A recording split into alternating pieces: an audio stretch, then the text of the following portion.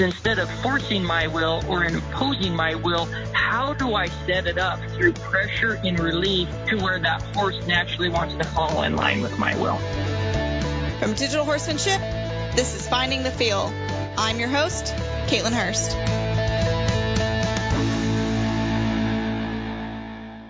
Goal at the end. In my program, what I've tried to do, I have degrees and certificates, and then I have these pathway certificates where it's like, okay, I'm coming to TVCC. What do I leave with? And one of the things I've really tried to do is align it with, here's a need in the industry. You come get these skills. I'll help you meet that industry. And so one of the biggest ones is starting colts.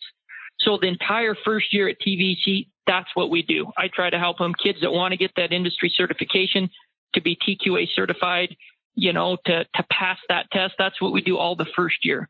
And then the second year, it's training and selling horses to the public. So there's a huge demand for starting the colt, and then there is a huge demand for an all-around performance horse that you can sell to the public, right? I mean, say if it doesn't even matter what it is. I don't care if it's mounted shooting or 4-H or team roping. If you can say this horse has enough confidence that he can fill in for an inexperienced horse owner, there's a market for that horse. And so that's what I do is I work with each of these students individually and help them put together a business plan. And we actually have horse shows that I put on.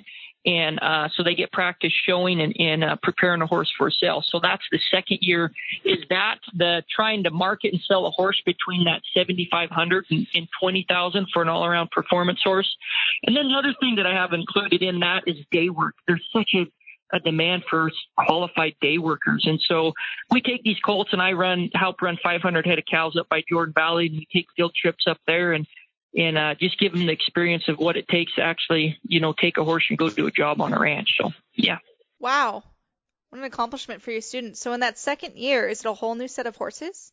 No. So the first year they actually start, and this has been something that the colt starting deal that's been so awesome. And so when they first start, we do it when, say the first year in the fall, they'll start with just an older horse.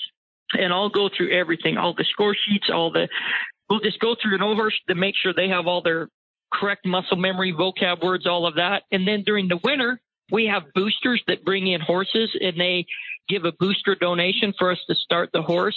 And so they'll start one in the winter, and then they'll do it in the spring. And both of those are different horses. So they'll kind of start from scratch. I'll help them. And then the second year, when they go take the industry test, they have to do it all by themselves. And then the second year, they bring in their own horses. But kind of what we've ran into a little bit is some of these kids, because we're doing reining and cutting, and we do a lot of, I go through my dad's Cow Horse Confidence, that Western Horseman book. That's actually one of our textbooks. We go through the Ed Connell books. And so some of them horses, they're just so green when they're riding their horses. And we're doing a little bit more of these advanced stuff. Well, they end up riding some of my horses, honestly. Some of them horses, as far as to have the confidence to take them up to Jordan Valley and brand on them and that kind of stuff, in relation to confidence, either the horse needs to fill in for the person or the person needs to fill in for the horse. And sometimes in some of those classes, the horses that the students have, they're just green and the kid is green. And so, yeah, I let them use a lot of my horses for that. Is there something you see in your students consistently that maybe is a hurdle for multiple people, or they struggle with a bit, or maybe it just takes them a little bit longer to learn?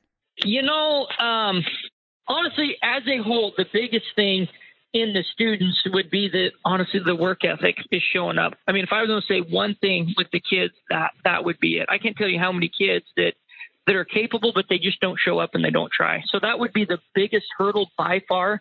I mean, I've had as many as 30 kids that show up that want to do it, and it just blows my mind the amount of kids that come here that pay.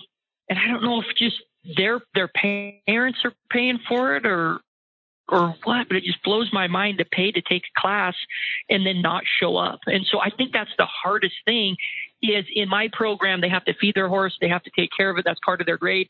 I run my entire equine program. They're like they're working for me. Basically, I've brought the TFTC LLC business philosophy here and what we do, and their grade reflects like someone is paying me $800 to train a horse, and they're my employee working for me. And that's the hardest thing. That's the biggest hurdle by far is the work ethic that it takes to come to class and ride and do that. I think by far that's the biggest hurdle that most of my students have. Yeah, sadly. And that's the sad part. I have people call me, all the time looking, hey, you got any good students? And that's why, honestly, I have my degrees at TVCC. I have a pathway certificate at TVCC. And that's why I created my own industry certificate, so I could personally put the stamp on the students that I would personally certify to go train horses for the public. And I only get about, honestly, 2 or 3 a year. I've had as many as 30 students, and there's 2 or 3 students a year that I'd say, yeah, I'd hire, which is sad. Yeah. Anyway. Yeah, that's something I've heard from multiple trainers as they're looking for assistants. It's hard to find people with that kind of work ethic, even when they're being paid for it. And that's so in my industry certificate, they work for me here, and then I have them go work for, I call it horse training boot camp. So they got to go work for a horse trainer full time for 2 months and, pick the pins and do all the fun. And I think that's the thing. I think that's the hardest thing for kids is they just have never grown up working. I think that's the hardest thing. And that's why I have so much of the work experience and that kind of stuff. You have a kid that's never played football before, and maybe they're out of shape and they don't really have the skills, and then you throw them in a football game, and not very long at all, they're going to be exhausted and want to quit.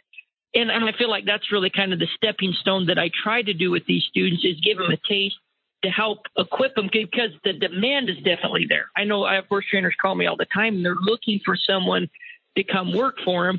And that's, what I really try to help these kids. And it's been fun to take those kids and help direct that, to a job. Mm-hmm. I was reading through your website and some of your educational materials, and something that comes up a lot is this idea of perfection. Can you tell us a little bit about that? When you talk about perfection, what do you mean? Yeah, the foundation for perfection, it's eliminating the resistance from doing the job. And so perfection's, unattainable in the sense of, like, when I was riding a bronc, I'd always try to picture the perfect bronc ride, and I never made a perfect bronc ride.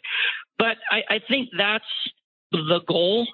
I always feel like if I'm striving for doing it correct and I fall short, well, then I'll be, kind of mediocre instead of, just trying to barely get by and then following a lower standard. And I guess really where that comes from is really being a follower or a disciple of Christ. He's perfect. I'm never going to be perfect.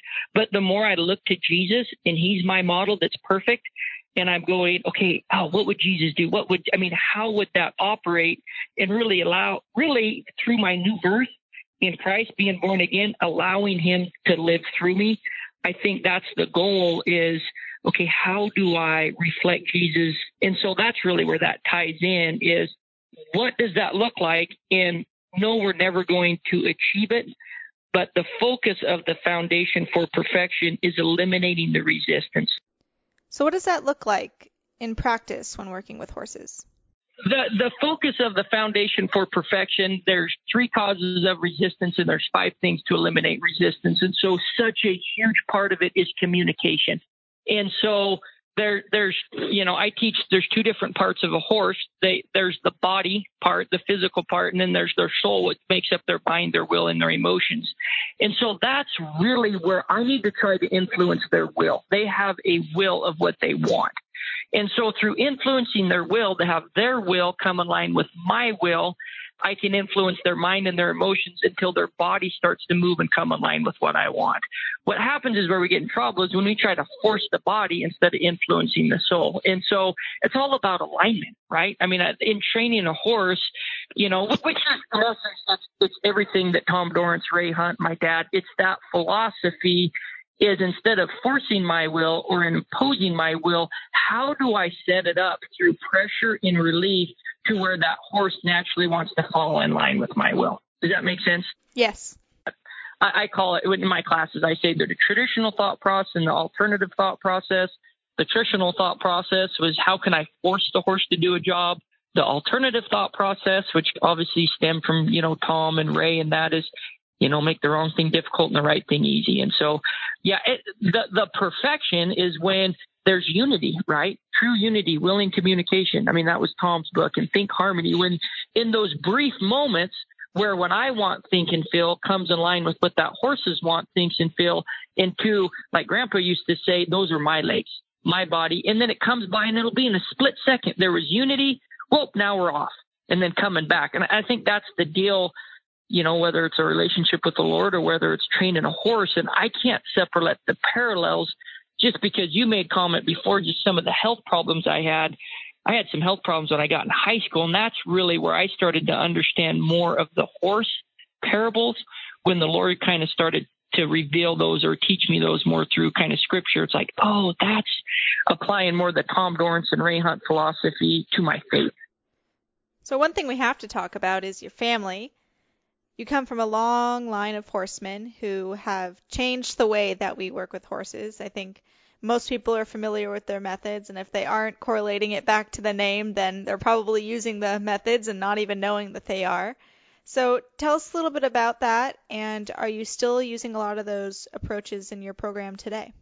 Like I say, the overall philosophy is, everything that Grandpa does, and then the day-to-day, practically, everything I do is right what I learned from my dad, and so that's really when I did my master's, and this is how I explain it, I tried to bring a scientific component to everything I thought I saw growing up. I was so blessed to be just immersed by just a very, in that environment of how to train and how to do it. And I've changed quite a bit. I guess a little bit. The ultimate goal is the same. How I go about it is different because I have anywhere between 8 and 30 kids, and we're starting horses. So here's would be probably the biggest difference is like growing up, Dad would, he'd rope them and, put a halter on them and we'd saddle them and we'd get on them. And then in 2 or 3 rides, we'd be going outside. But Dad actually kind of would do quite a bit of the prep work. And then we'd get on them and be going. And when I first started, and even Grandpa would do that, he'd take them tough horses and rope them and get them all ready and flag them and then prepare them for the person to get on. Then they get on them and go. He'd do that a little bit too. But I got to realizing, man, these kids, if I don't teach them how to do that, I'm not going to be there those first 5 rides. And so that was probably the biggest change is learning to teach it better.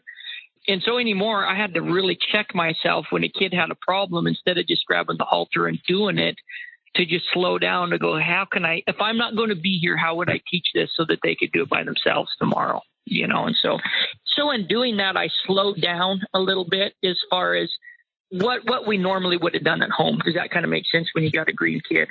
Yes, it does. I think with horses, slowing down is the answer a lot of the time.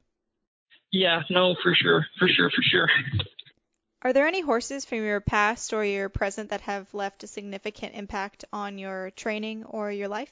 So it's funny. It's not like I've always been in the business of getting a horse started and giving them to someone else. Does that kind of make sense? It's just that's been an area in my own life where I don't have that many, because I've always been in the business of training and selling horses to the public. But I will say this.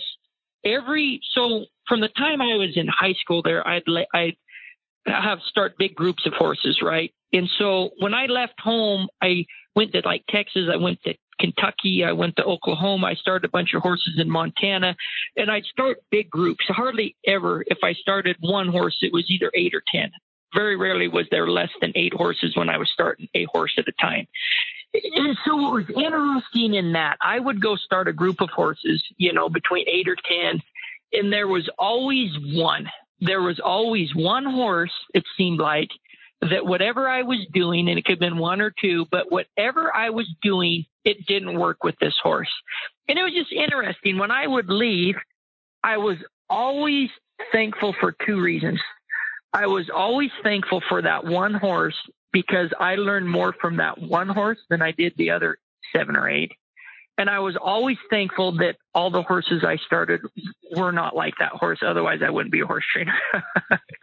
Anyway, so those are the horses throughout the years that I appreciate the most. And I'm just saying I start so many that I run into those, and it's hard to pinpoint 1 or 2 because it seems like in every big group that I start, there's always that one that really makes you stop and think and go, okay, what do I need to do different here?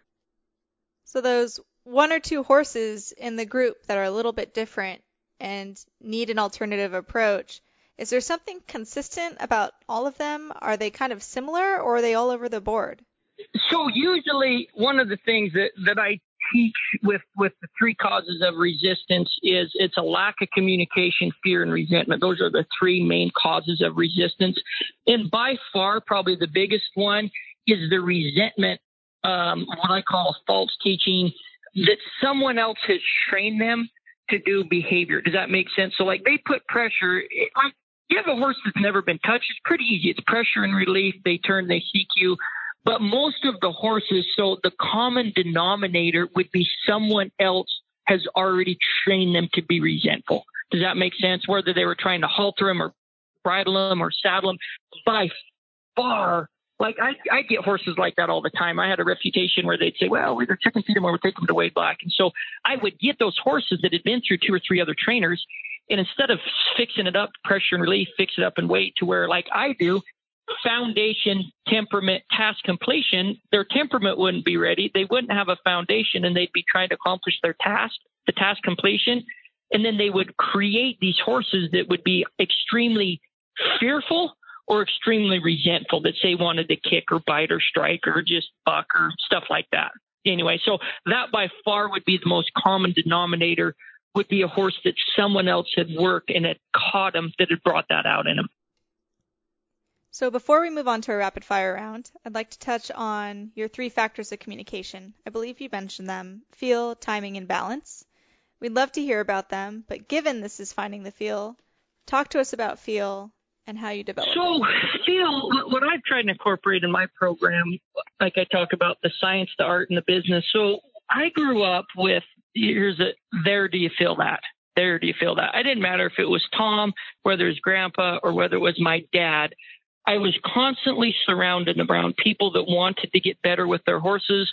So they would go and I'd hear, there do you feel that? And the person, whether it's my dad or my grandpa, the person would like kind of smile and nod with, and you could tell they didn't really know what they felt, right? And Grandpa, there, you feel that? And they'd like, yeah, kind of nod. And then you knew they didn't know what just happened. So what I've tried to do is, what is there? What is there? And I've tried to name it and define it to where what I find, I will teach a vocab word. So I'll say like stage 1 with willing submission. Stage 1 is when the inside front foot stops and all the other feet move forward around it. That's the definition of stage 1. Willing submission, the definition of that is when the slack is, after initial cue, the horse does the job on a loose rein and no leg pressure. So there you have a definition. And then we'll watch a video. So we'll say, here's the video. So now we have a definition of it. And then we have a picture. So we'll watch a picture of a horse stopping the inside front foot and walking all the other feet forward around it. And they take the slack out of the rein and they put the slack back in it. So I have, here's a definition. Here's a vocab word. Here's a definition. Here's a picture. Like I said, I rode broncs for years, and I was a huge fan of mental imagery and muscle memory. So sitting in a classroom, not while you're riding a horse, here's a name, here's a definition, here's a picture. And then I'll have some of these kids that are struggling, I'll have them go jump on one of my horses that already has it. So they'll jump on and they'll go, oh, that's what that feels like. Then when they get the colts, because they understand the science better, science are things that are testable, observable, and repeatable, I find that they develop the art faster, which was where you'd feel. I mean, feel, you have to know what you're feeling. Does that make sense? So once I can feel stage 1, that inside front foot and all the other feet move forward around it, now I can develop the timing of giving my rein back to them. Does that make sense? And then the balance, where I have my weight and how much pressure and relief I give that horse. Well, too much pressure, not enough pressure. And I feel like that's one of the things sometimes that's missing, is because sometimes people don't necessarily understand the art behind, the science behind it, that they're trying to develop the art through feel, but they don't know what they're feeling. Like, I think that's what's unique about my program and what I'm doing. I can kind of carry on what my dad and what my grandpa's done. But the fun part is I get to have these kids for so long that it's just, I have the time to teach the vocab words, to help them develop them to where they can expand, where it'd be hard to do what I'm doing if I just had a 3-day clinic. think there's going to be a lot of us, myself included, trying to figure out how to enroll in TVCC and your class. Actually, I have an online class. Actually, I'm doing this term, actually. Yeah, anyway, so. Very cool. All right, time for the rapid fire round. What would you say your specialty is? What's your trainer superpower? Oh, my gosh, my trainer superpower. I would say maybe the research behind it. I guess that would be kind of what we talked about, the science behind it, of kind of incorporating that into what I do, kind of filling out those score sheets and kind of helping that. What is your favorite thing about horses? What they can teach us, I guess that would be my part, and really how they can help kids. You know, I love my grandpa so much, and he's had such a huge impact on the entire equine industry. But my grandpa used to say that he was there for the horse and not the person.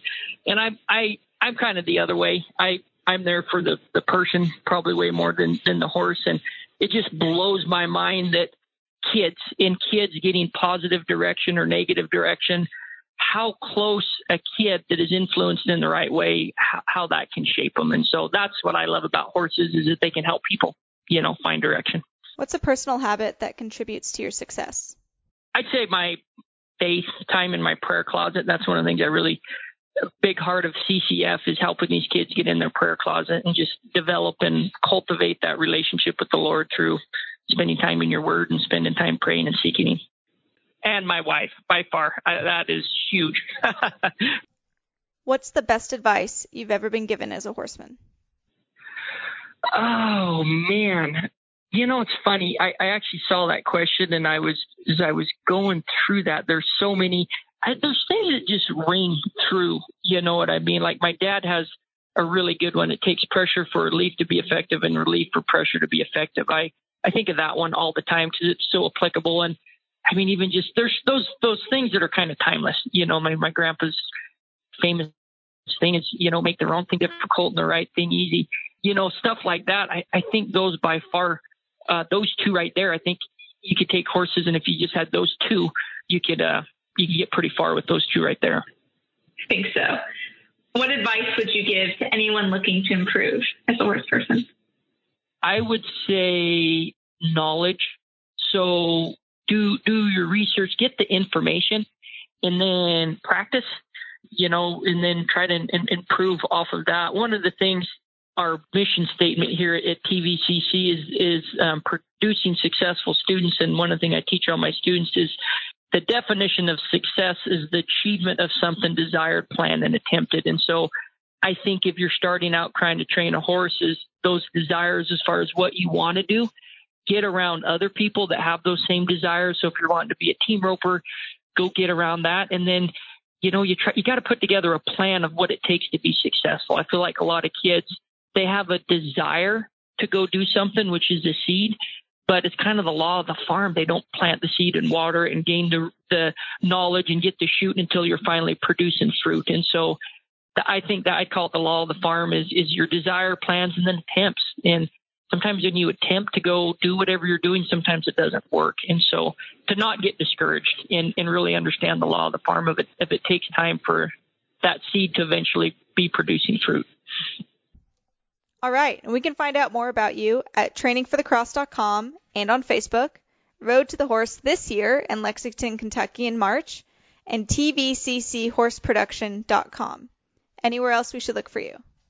No, that's it. And if there's anyone out there, I mean, we're a college program here and have sponsors and stuff, and all that's on the website. We have a stock horse team that I'm trying to build and offer scholarships and stuff like that. So we have a stock horse team. We have CCF that we give basically food for the kids. We try to feed them and try to give money for guest speakers. And then we're trying to build, our facility here. And so if there's any sponsors out there that want to give to projects as far as finishing barns and stuff like that. So there's different ways to give to the program in different ways if there was any sponsors or anyone that wanted to give any donations anywhere. So you can find the links to all of those mentioned opportunities in our show notes at findingthefield.com. Well, thank you so much, Wade. It's been a pleasure. Okay, thank you, Caitlin. I sure appreciate it. Thank you for listening to another episode of Finding the Field. Don't forget to connect with us on Facebook to join the conversation.